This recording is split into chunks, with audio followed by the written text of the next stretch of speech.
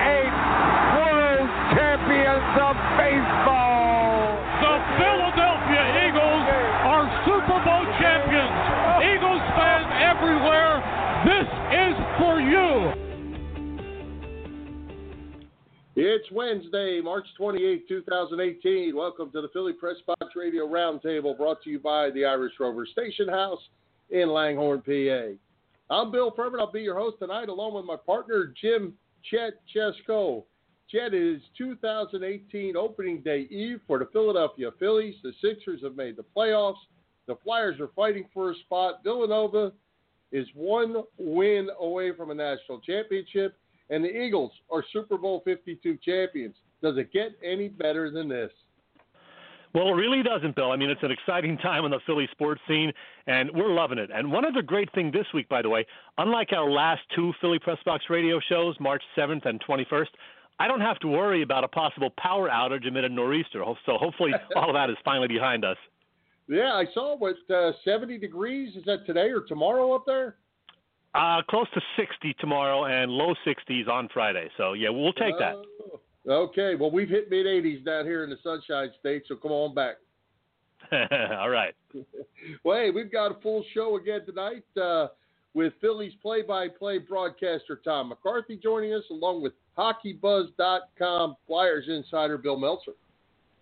Yeah, we do, and there's going to be plenty of baseball and hockey talk, obviously, but we also have to get to the Sixers, Villanova, and maybe even a little certain Super Bowl championship football team, too. Yeah, well, we're never going to forget that. It took us 52 years to get there, and we're going to talk about them every chance we get.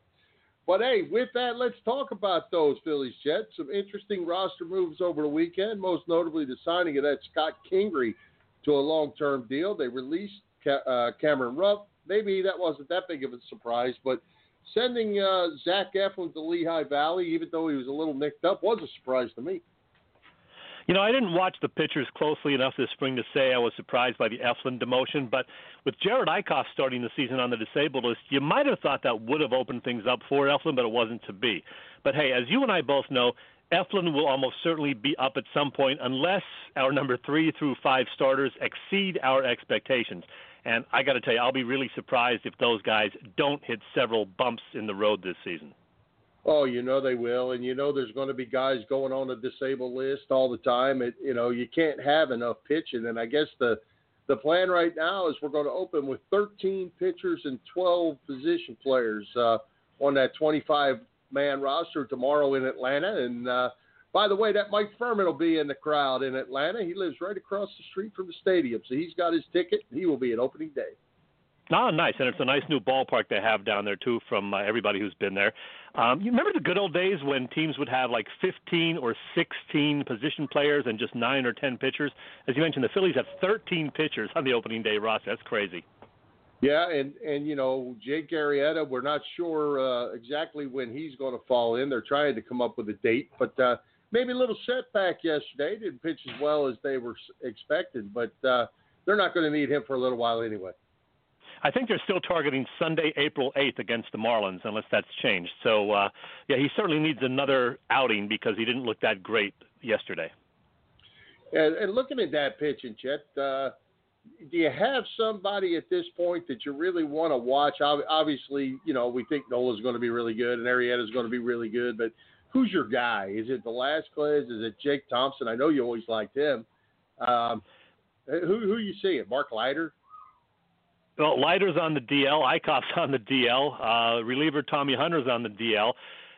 I'll tell you, last year, Vince Velasquez, everybody was excited about him. They thought maybe he was really going to shine, and he turned out not being so great and having some injury problems. This year, Velasquez is kind of flying under the radar. Now, I still don't think he's going to be a long-time starting pitcher because it just takes him too many pitches to get through 5 or 6 innings. But, maybe he will be a pleasant surprise. So I'm going to keep my eye on him, and hopefully he'll give us a couple of those great outings like he did, that first go-round a couple of years back for Double V. So we'll see. And, we're going to talk to Tom McCarthy in just a moment, and I actually talked to him a couple of hours ago, and I asked Tom that same question about those number 3 through 5 guys, and you might be intrigued by what he has to say about it. Interesting. Well, Here's something I'm going to throw at you that I'm really intrigued about. It comes back to that Cameron Rupp. And, you know, Rupp is a solid veteran player. He's not a great player by any means, but he's a veteran and knows how to call a game. You know, they've decided they're going to go with Alfaro and they're going to go with Knapp, and that's okay, 2 young guys. But let me tell you, Chet, including Cameron Rupp and any catcher in spring training that batted more than 10 times, the combined batting average of all 5 catchers was 191. That's not good.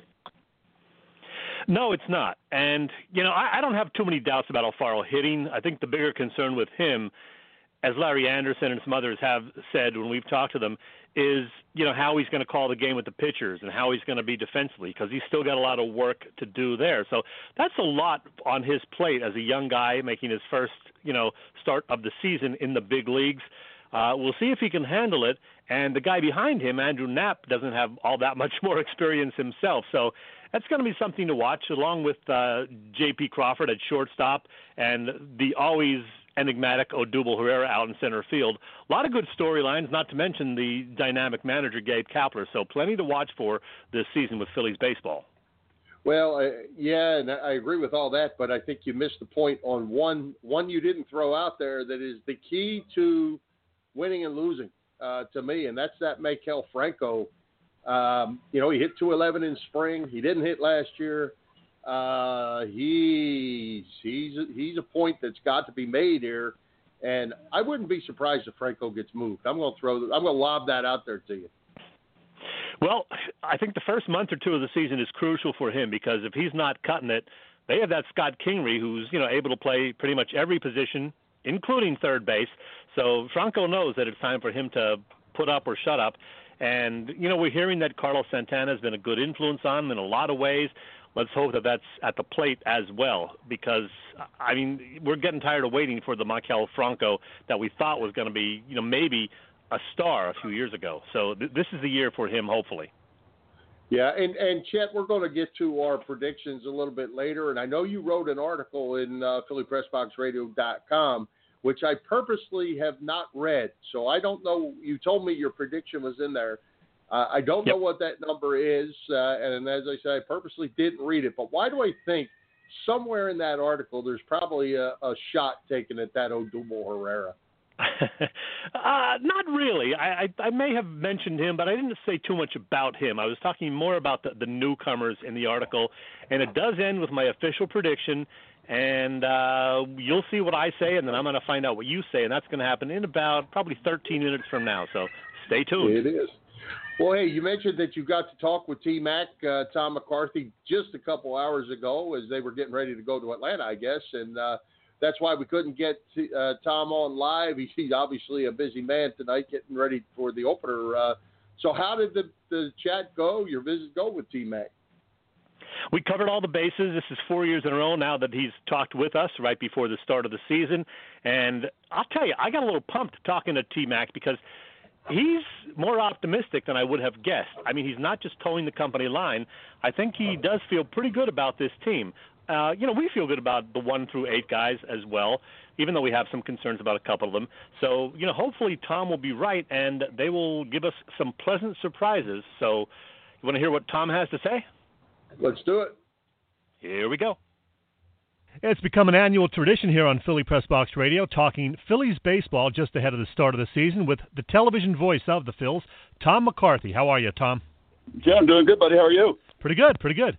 Hey, T-Mac, the Phils weren't a great team last year. They won just 66 games, but there was some definite improvement over the second half with the arrival of Nick Williams, Rhys Hoskins, and others, and they've been joined by several more new faces and a dynamic new manager. So what's the mood here as the 2018 season begins? Honestly, Chad, it's different. I mean, it's much different than it's been in years past. I think only time will tell how good a different it is, but it's definitely, if you think back a year ago, there's not a whole lot that's the same. Freddie Galvis is gone. Cameron Rupp is gone. Tommy Joseph is gone. Most of the pitching staff, which was part of last year, is now a little older, but many of those pieces aren't here anymore. Jeremy Hellickson's not here anymore. Clay Buchholz is not here anymore. It's different, but I think we have to wait and see if it's a good different. I think it's going to be. I really do, but I just think it's going to take some time. I'm I feel energized by the energy of the young players. I think that they really have everything.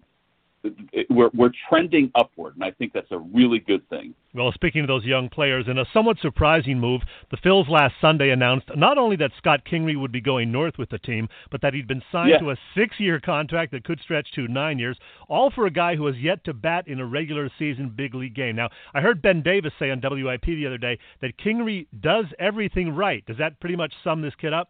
No question about it. I mean, there's baseball players that play Major League Baseball, and then there's ball players that understand every aspect of it. And what we've noticed in a very short period of time, and my son saw him last year in AA and said the same thing, is that he has it. He understands what it is when it comes to playing the game the right way. I remember an interview that his coach did from college, his coach in Arizona, who realized that Kevin Newman, his teammate and shortstop at Arizona, was going to be a first-round pick. When the Phillies picked Kingery in the second round, I remember him saying they may have gotten the better player, and I love them both, but they may have gotten the better player. And I think that's a pretty cool thing. We understand Kingery's going to wear number 4. I was really hoping he would have stuck with number 80, but that's just me. Hey, well, I mean, I actually thought he would wear number 25, to be honest with you. I really did. I thought that would be his number just because that was his number in college. Okay. I think he's excited, I know, about getting out here. And I think we're all excited just to see what he does and what he offers as the season moves on. Another of the new faces, of course, is a guy who won the Cy Young Award in 2015 and a World Series ring a year later with the Cubs. What does the signing of Jake Arrieta mean in terms of what management believes about how close the Phils are to contending? Well, I think it means stability in a lot of ways, to be honest with you. I think that's the big thing, is it means stability. I think it stabilizes the front part of the rotation. But I also think it sends a signal to everybody else in baseball. Listen, we're not fooling around anymore. I mean, we are here to try to put something special together. That's what our goal is. And I think that's a huge deal for the Phillies and their fans to see something like that. Because for the last several years, we've talked about just how young this team is and how they're relying on the youth of this team and youth this and youth that. Well, they are relying on it, but they're starting to put together these pieces that will make them a better team, and I think that is a huge deal. After what we saw in 170 at-bats a year ago, I can't wait to watch Rhys Hoskins play a full season. I believe the over-under is 28.5 home runs, and I'm taking the over. Hoskins just turned 25 last week and certainly looks to be the real deal. Well, I think the one thing that you take from him too, Chet, in a lot of ways, he's a lot like Kingery when it comes to baseball. He understands the game, understands the nuances of the game, and I think if his end of spring is any indication, then you probably will see a fairly strong season. I would say that I would take the over as far as the home runs go, because I think they're going to come in spurts with him. I just love everything about the kid. I mean, he is just a special kid, special in the way that he does interviews. He's special in the way where he interacts with the fans. He's special in the way where he interacts with the kids. You know, all of that, I think, sets him aside from a lot of other people. Now, Hoskins is going to play left field because Carlos Santana will get the bulk of the playing time at first base. What do you expect from him, and how much of a positive influence has he been for Maikel Franco? I think he's been positive for all the Latin players because he has this sort of leadership ability and potential that they don't have because they're young.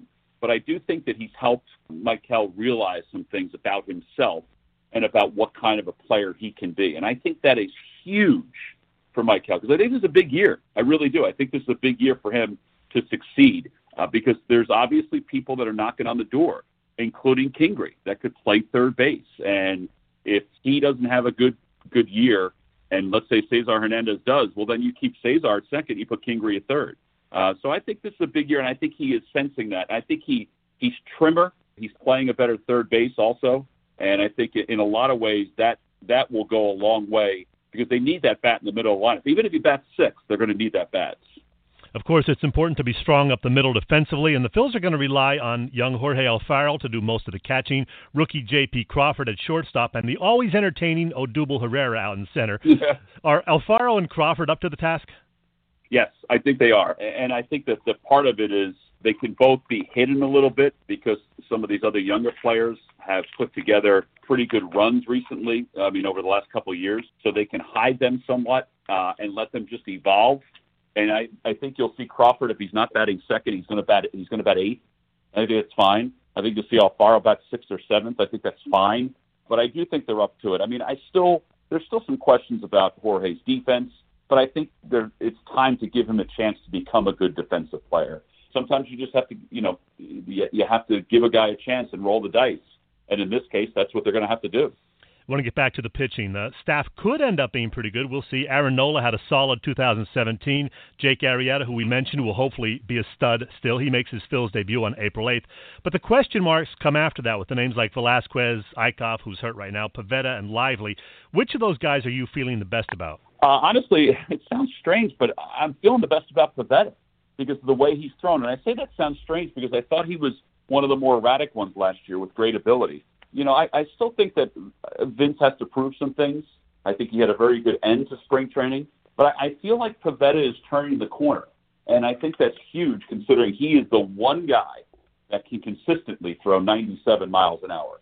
Now, Velasquez can throw it, but he doesn't throw it consistently. Pivetta, to me, throws it consistently. So I'm excited about him. I think he's grown up a little bit, and I think that's a big deal. He's matured a little bit on the field. And I think it has a chance to be a decent year for him. Well, we hope for the best from the starters. The bullpen looks to be a strength with the addition of Tommy Hunter and the return of Pat Neshek. Hector Neris, the closer again. Adam Morgan had a good year last year. What do you think? Well, I think what you said, I think that there's a chance for this to be an excellent bullpen with a lot of depth. I love Hobie Milner and Adam Morgan from the left side.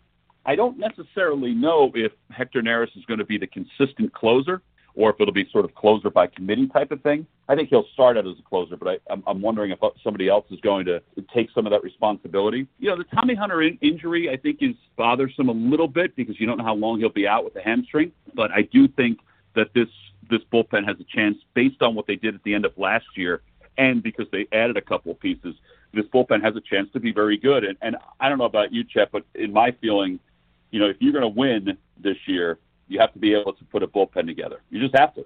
We alluded to Gabe Kapler earlier. We know he's got a lot of confidence. We know he's dynamic. The players seem to like him, but can he manage?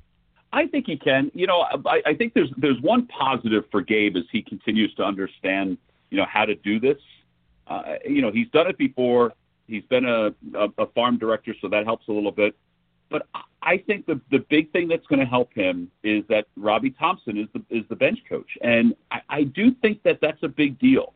I think that's a big deal because of what he brings and his reputation. That's going to help. There's no question about it.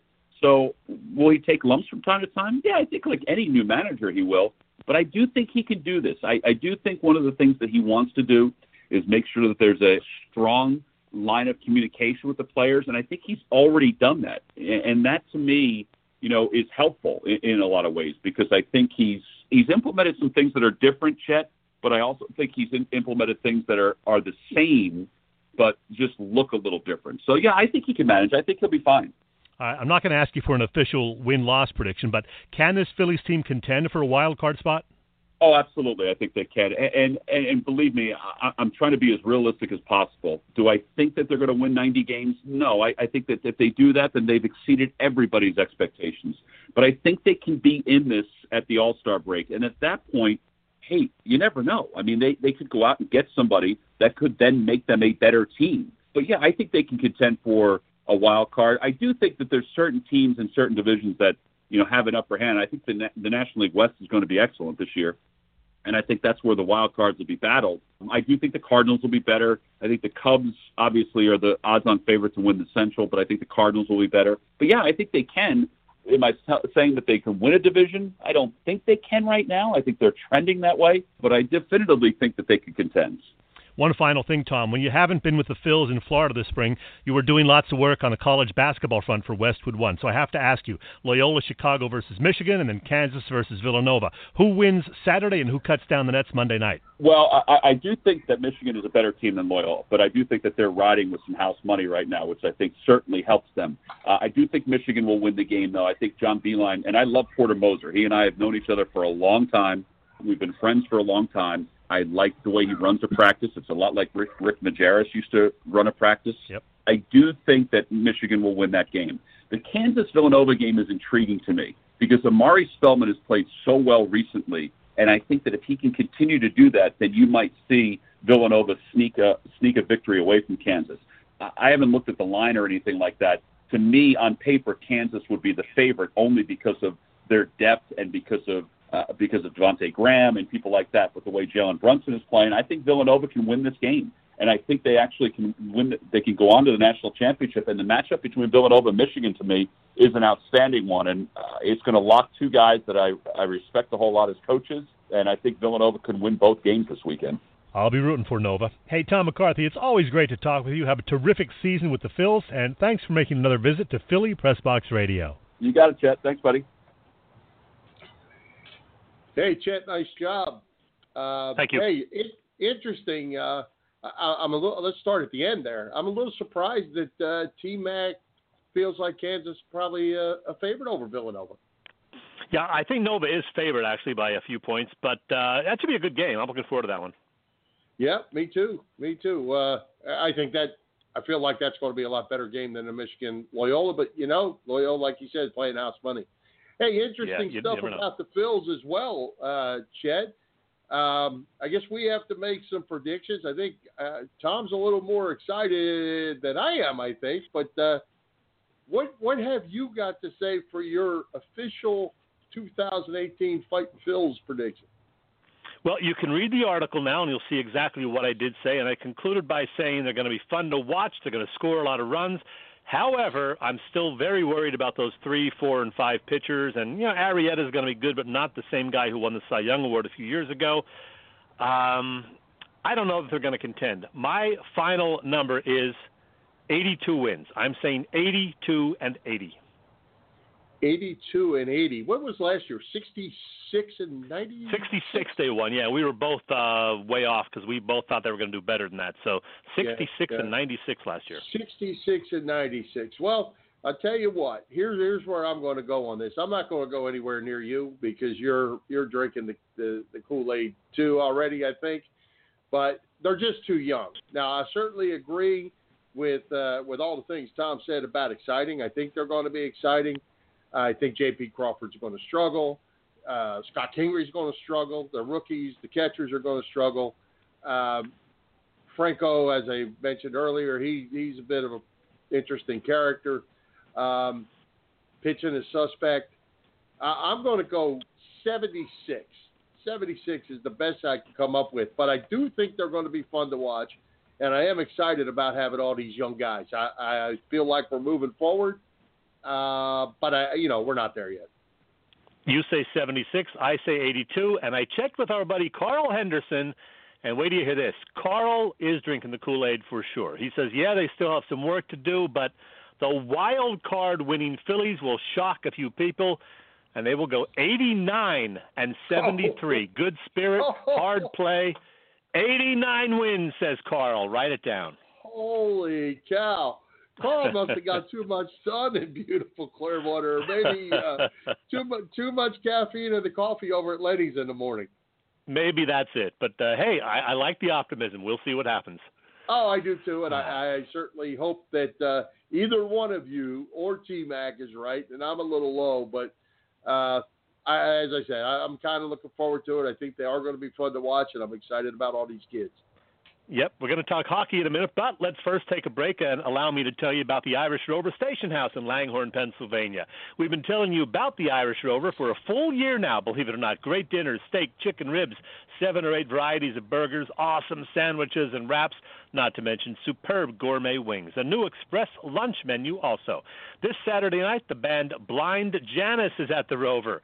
Of course, you can also catch NCAA Final Four action and Flyers and Sixers games on the Rover's many big TVs. Always 24 beers on tap and a great bunch of bartenders and waitstaff. The Irish Rover Station House on Bellevue Avenue in Langhorne and on the web at IrishRoverStationHouse.com. And now, a couple of days after the fact, we say happy 70th birthday to Aerosmith's Steven Tyler.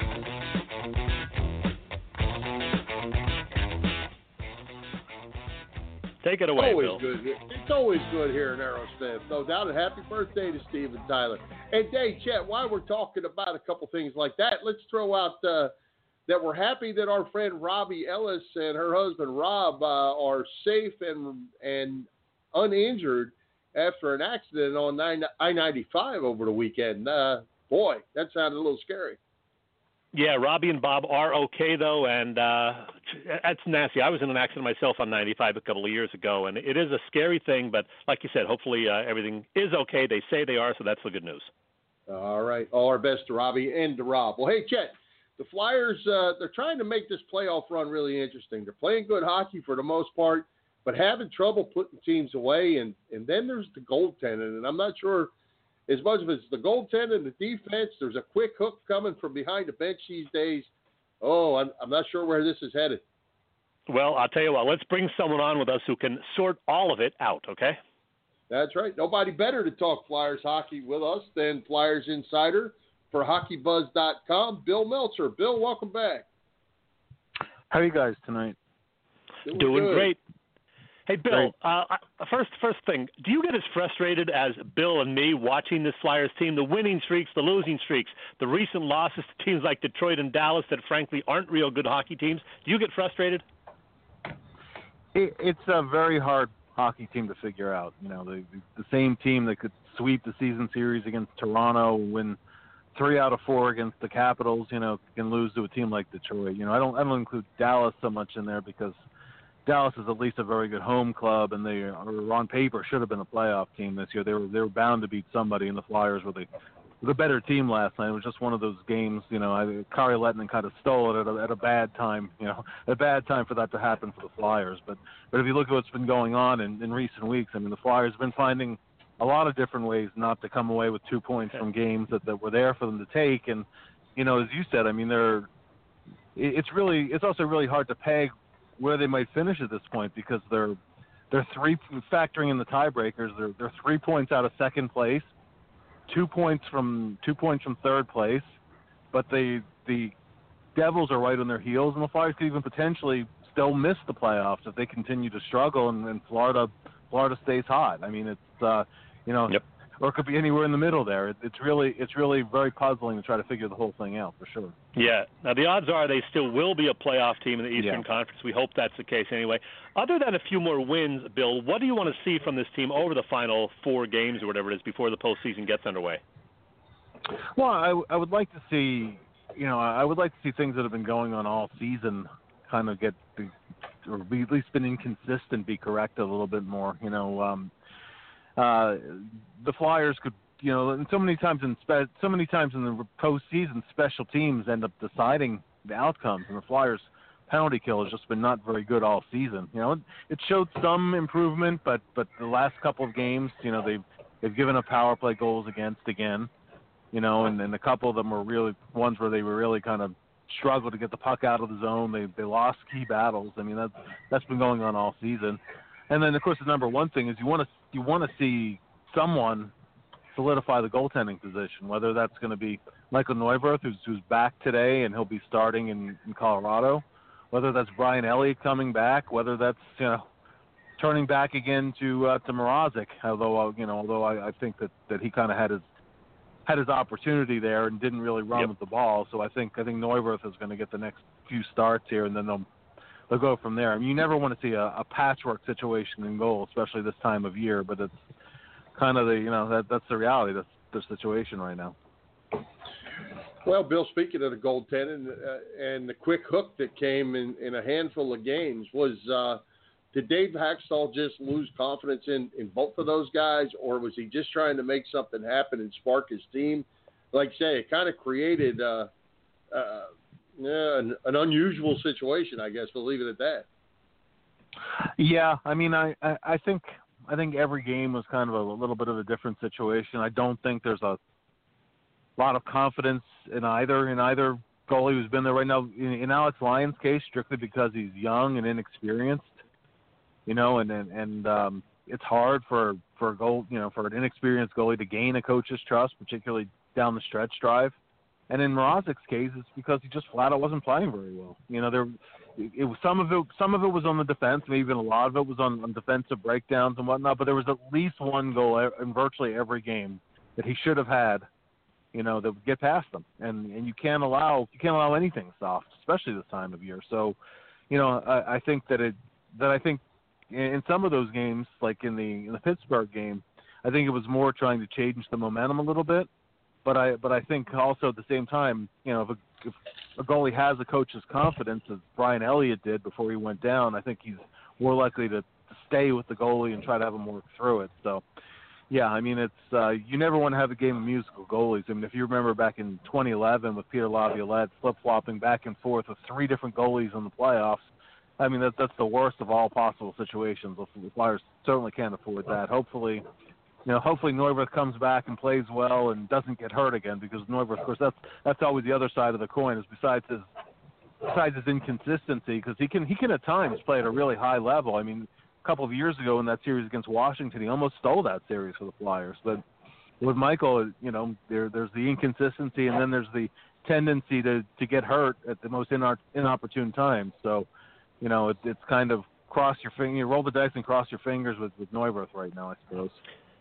Bill, there have been a lot of positives this season, of course, especially the play of some of the young guys. We had Bob Kelly on the show last week, and the Hound is a big fan of Travis Konechny. My theory is that he reminds Bob of himself a bit.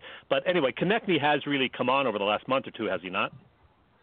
Offensively, he has. Yeah, I mean, ever since he was put on the top line, I believe it was the last game before the Christmas break in Columbus, ever since December 23rd. Other than a short time off of the top line, but most of that time he's been on the top line, and he's really come on offensively. I mean, he's emerged as one of the premier young offensive players in the NHL. Travis still has some issues without the puck. Sometimes it's easier to try to harness that a little bit over time, but he's still young and inexperienced. But in terms of his ability to make a play, in terms of his moxie and ability to get under other teams' skin, I think when you weigh all the pros and cons, there's a lot of positives with Konechny, and I think that Nolan Patrick has really come on in the second half of the year too. He's finally healthy.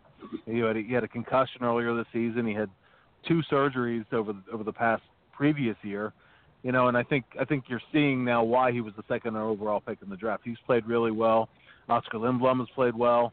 Travis Sanheim, since he's been called up from the Phantoms, has played really quite well. So, a lot of those young guys are delivering for the team.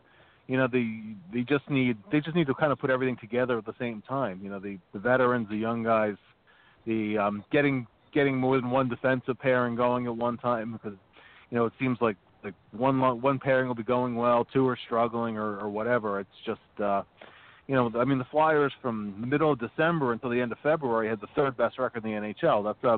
That's a long stretch there, but they've hit a rut in the stretch drive, and I can't overemphasize how important these next 2 games are in Colorado and then at home against Boston, which is always two tough matchups, particularly with the Flyers in the 3rd game of a 3 and 4 in a back-to-back situation tonight. It's crucial they pick up, preferably 2, but at least 1.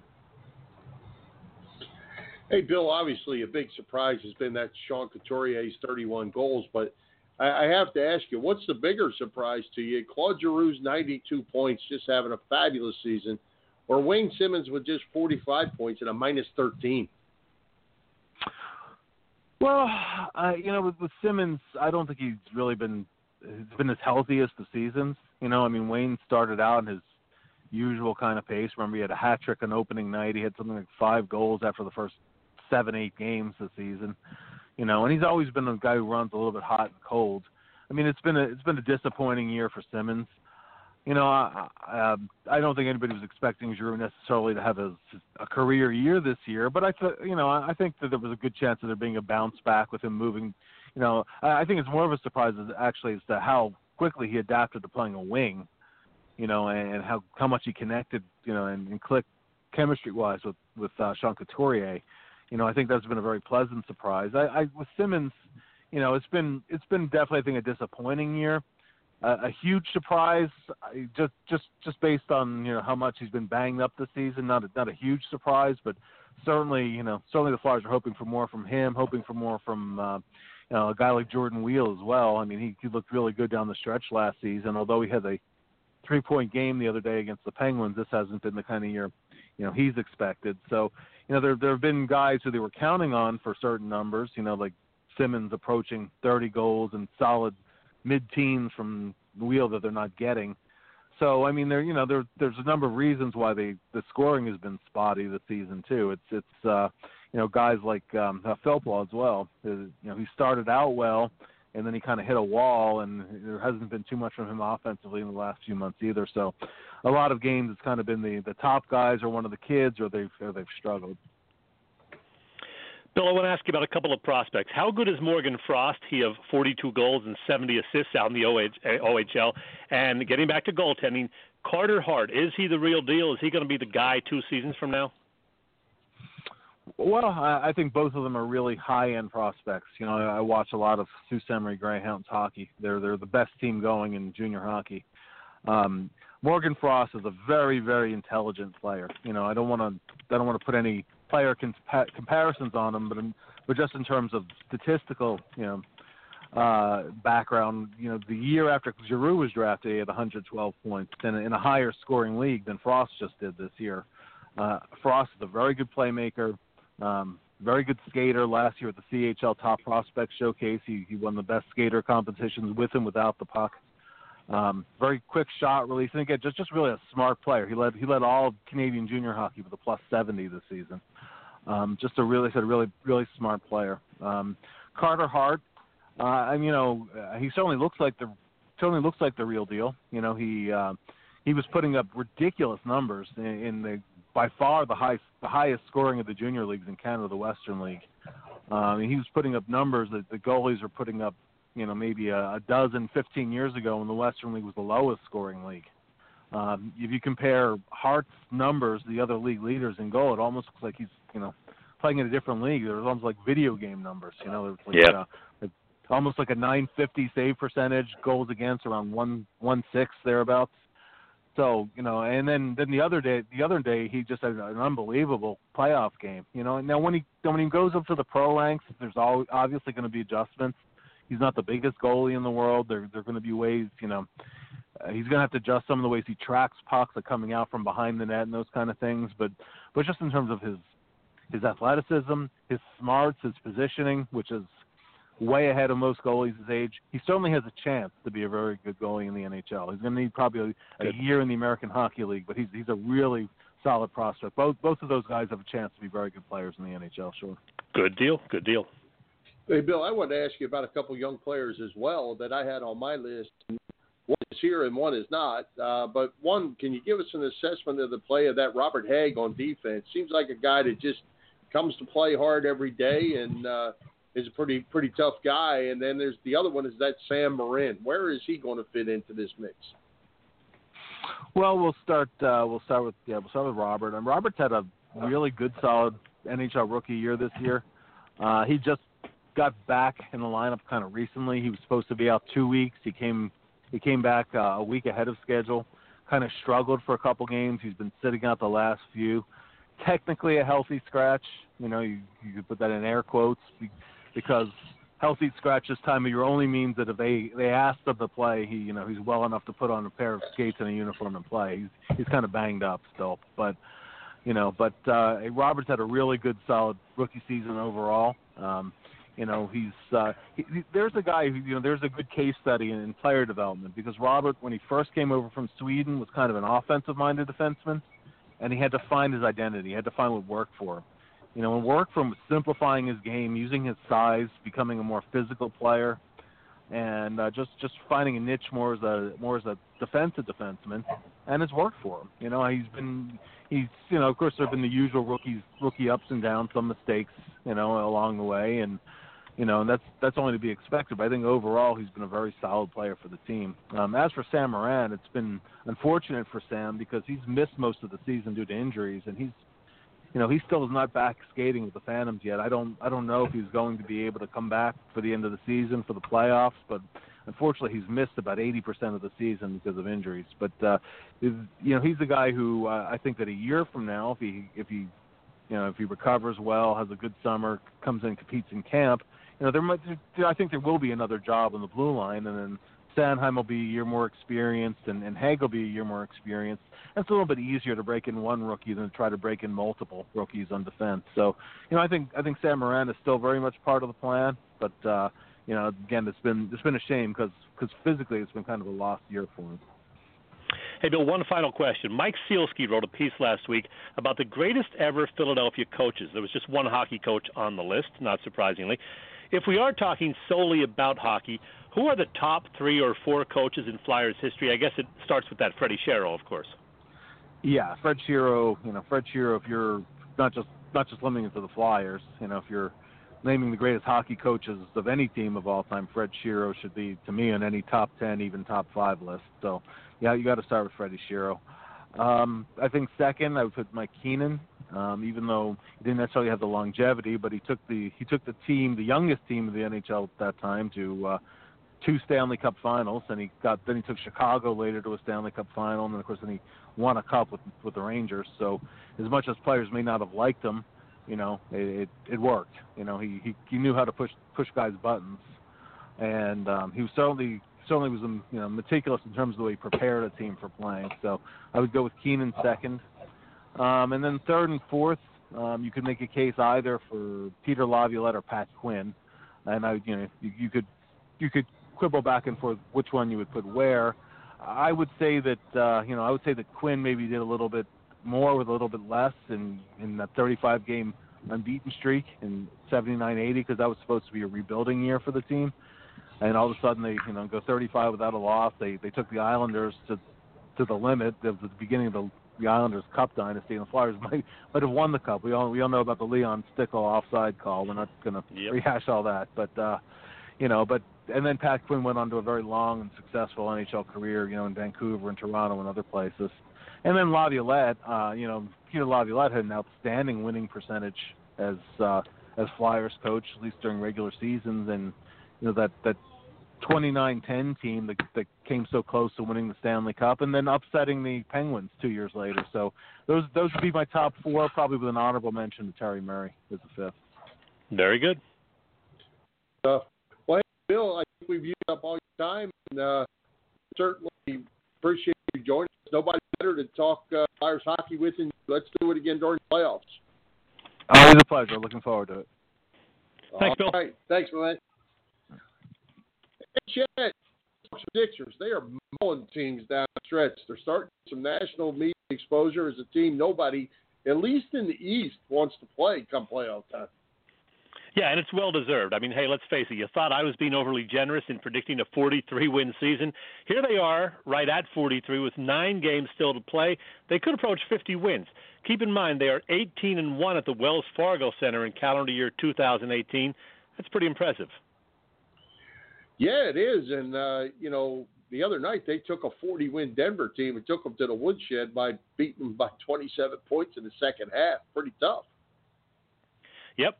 We got to talk about Markelle Fultz. I mean, sure. He's back. He played 14 minutes the other night, 10 points, 8 assists, 4 rebounds. He wasn't shy about shooting, 13 shots in 14 minutes. He wasn't great, but he wasn't bad. I mean, after sitting out for, 5 months or whatever, I was impressed. What do you think? Well, I was too. But, and I think I actually mentioned this to you on a Facebook post or something we were doing, is his minutes were taken from T.J. McConnell, and I'm not sure as we go to the playoffs if I want McConnell on the floor running this club or if I want Fultz, and I think I want McConnell. Well, I'll tell you, that's what these final 9 games are about, or 10 games counting the other night, and that's up to Brett Brown to decide.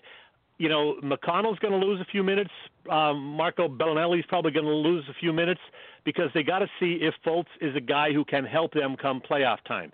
If it's determined over the next 9 games that, maybe they're better off without him for this round of the playoffs, then fine. But this is what these final couple of weeks of the season are all about, deciding which crew is going to give you the best shot at winning a playoff series or 2 or 3. So that's going to be a big decision for Brett Brown, who plays and who plays how many minutes.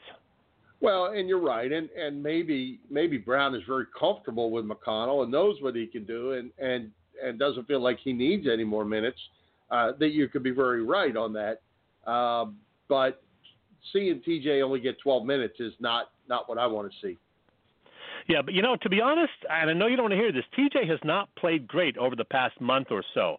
I don't know what that is, but maybe that was part of the reason that Brett Brown kind of gave a little nudge to Markelle Fultz over the weekend, basically saying, it's time for you to make a decision. because I don't think TJ was playing great over, the latter part of February into March. So there may be something to all of that. Yeah, and as I tried to follow his minutes, and I certainly didn't track it. I don't have the exact numbers, but it seems like his minutes were fluctuating like a lot of other guys. And in some cases, they can respond. In some cases, they can't when you're not going to play a lot or playing inconsistent minutes. So, maybe that's McConnell's deal. But, hey, at the end of the day, it's going to come back down to that Joel Embiid and that Ben Simmons to carry this club, and they are playing fantastic. Yeah, they are. I mean, Embiid's going to be playing close to 70 games, if not 70 or 71, if he does play every single game the rest of the way. And who would have thought that? I had him pegged for about 55. I think you did as well, 55, 60 maybe.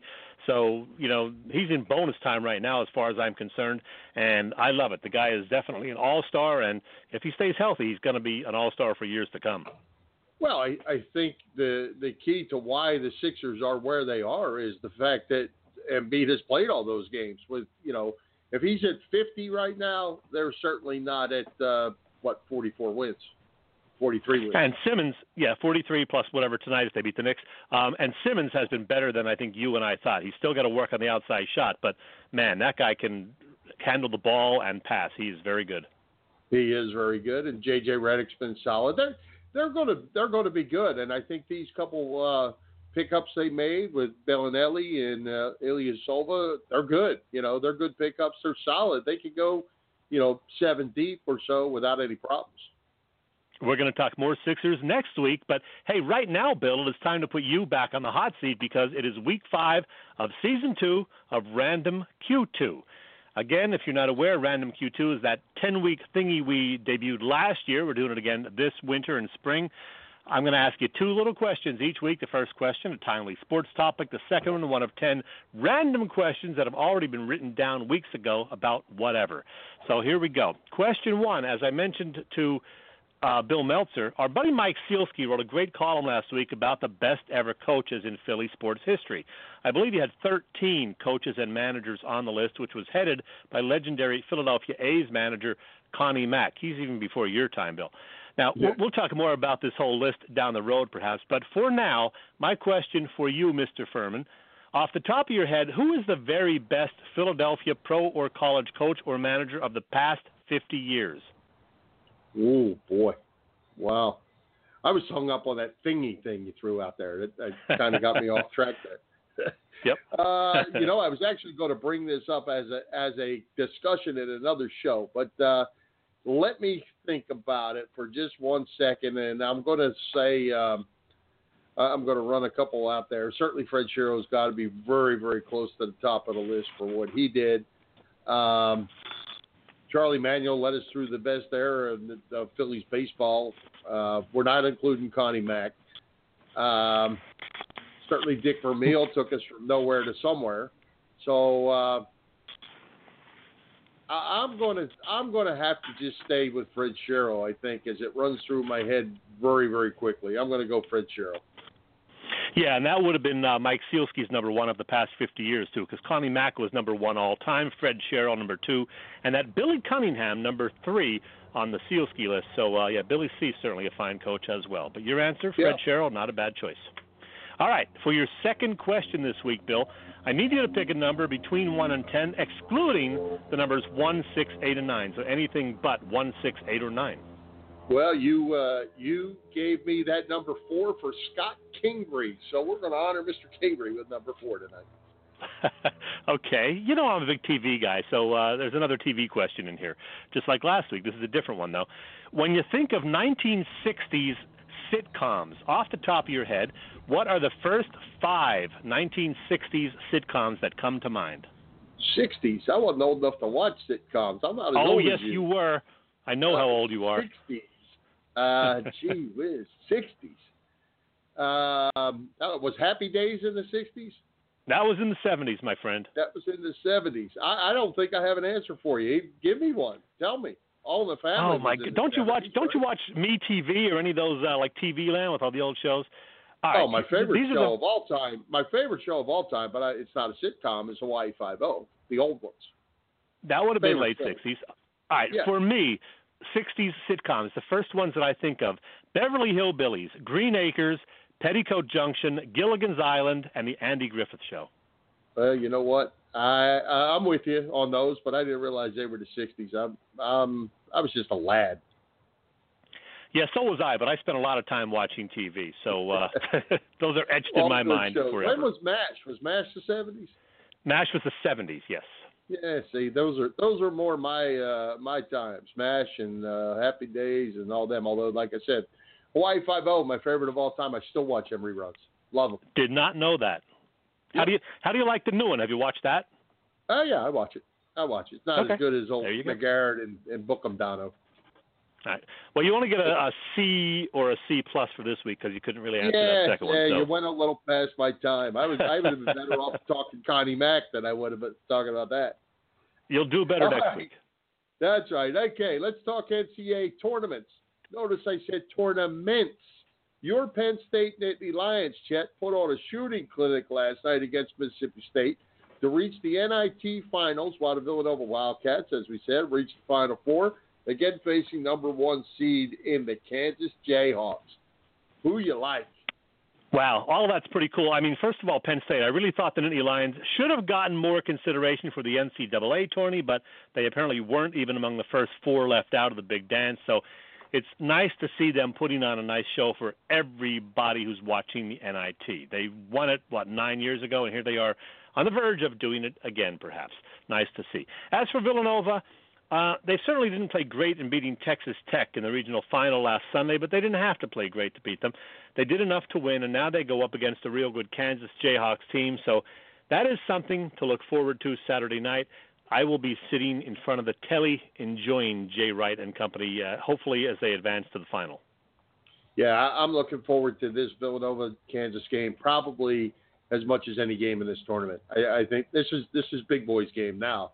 You put 2 number 1s together in the semifinals. Shame it's not the finals. This is big boy game. So I'm really looking forward to this. It'll all come down to Villanova. If they can hit them threes like they consistently do, they'll win. If they go cold, Kansas will blow them out of the gym. And how about that Jay Wright back in the Final Four for the second time in 3 years with almost an entirely different cast? I know a couple of guys were there, but in lesser roles 2 years ago. But, I mean, Josh Hart, Chris Jenkins, Ryan Arcidiacono, they're all gone. Jalen Brunson, of course, did play 2 years ago. He's back. But good job by Jay Wright. Yeah, well, there's a lot of buzz about, the Jay Wright legacy as they're after the second national championship. There's a bunch of coaches that are considered great coaches that have never won more than one. And Jay is really making a name for himself here. Yeah, well, he was high up on the Sealski list that I referenced a few minutes ago.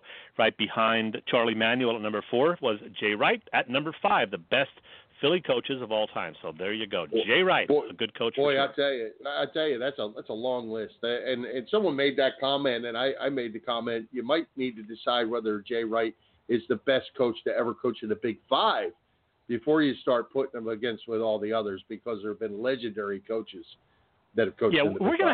We're going to revisit this whole coaches thing when we have more time in a few weeks, I think, because this is a great topic. It is.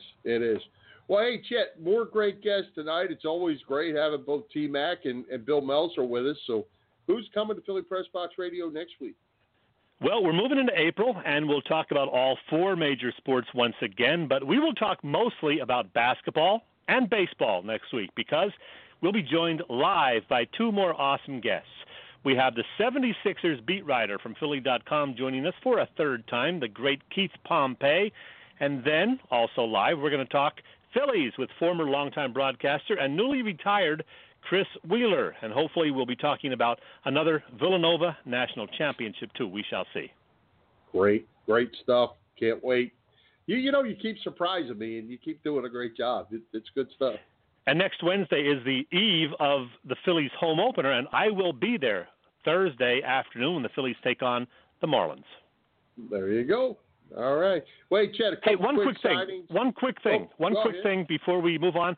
I just heard Ray Didinger on WIP today talking about the Eagles, and he said he would be perfectly fine if the Birds use the final pick of the first round. That's the slot they're in because they are the Super Bowl champions, as you know.